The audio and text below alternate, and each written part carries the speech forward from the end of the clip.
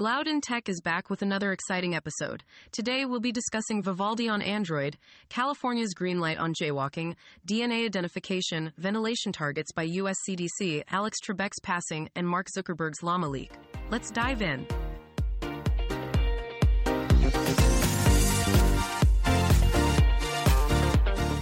Environmental studies can identify genomic DNA sequences from almost any sample, including air or water. This has raised concerns about the accidental sequencing and identification of human DNA causing privacy violations.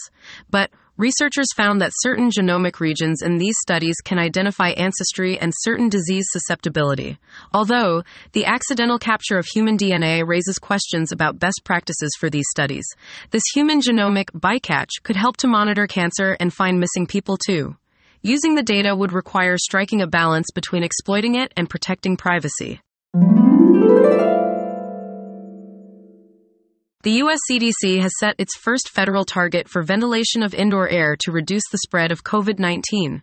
They have suggested the need for a minimum of 5 air changes per hour and put forth various ways to improve air quality, like opening windows, using fans, and air filters.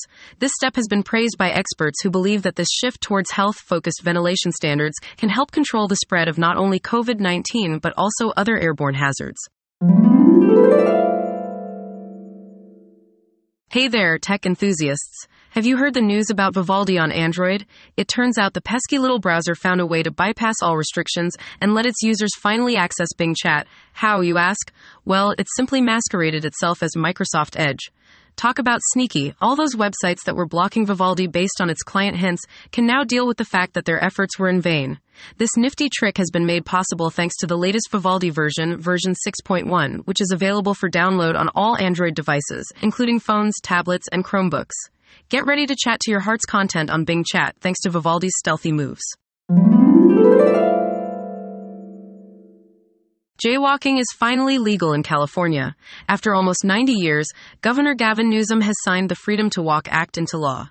This social justice victory means that Californians will no longer be slapped with almost $200 worth of fines for crossing a street outside a crosswalk. The bill's author, Phil Ting, highlighted that jaywalking laws are often unfairly enforced, and tickets are given to people of color and low-income communities.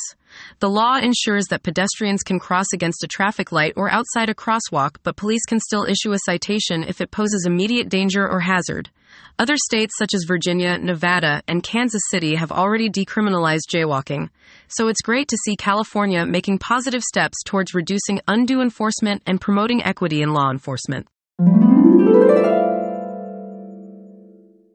The world of television has lost one of its most iconic names, Alex Trebek. The host of the popular game show Jeopardy has passed away at the age of 80. Trebek had been battling pancreatic cancer for a long time, and his cancer treatments didn't stop him from recording episodes of Jeopardy. His contribution to the entertainment industry can never be forgotten. He will be missed by his fans and all those who loved him. Our condolences go out to his wife and 2 children. That's all for today's episode of Loud in Tech. Stay tuned for more exciting updates.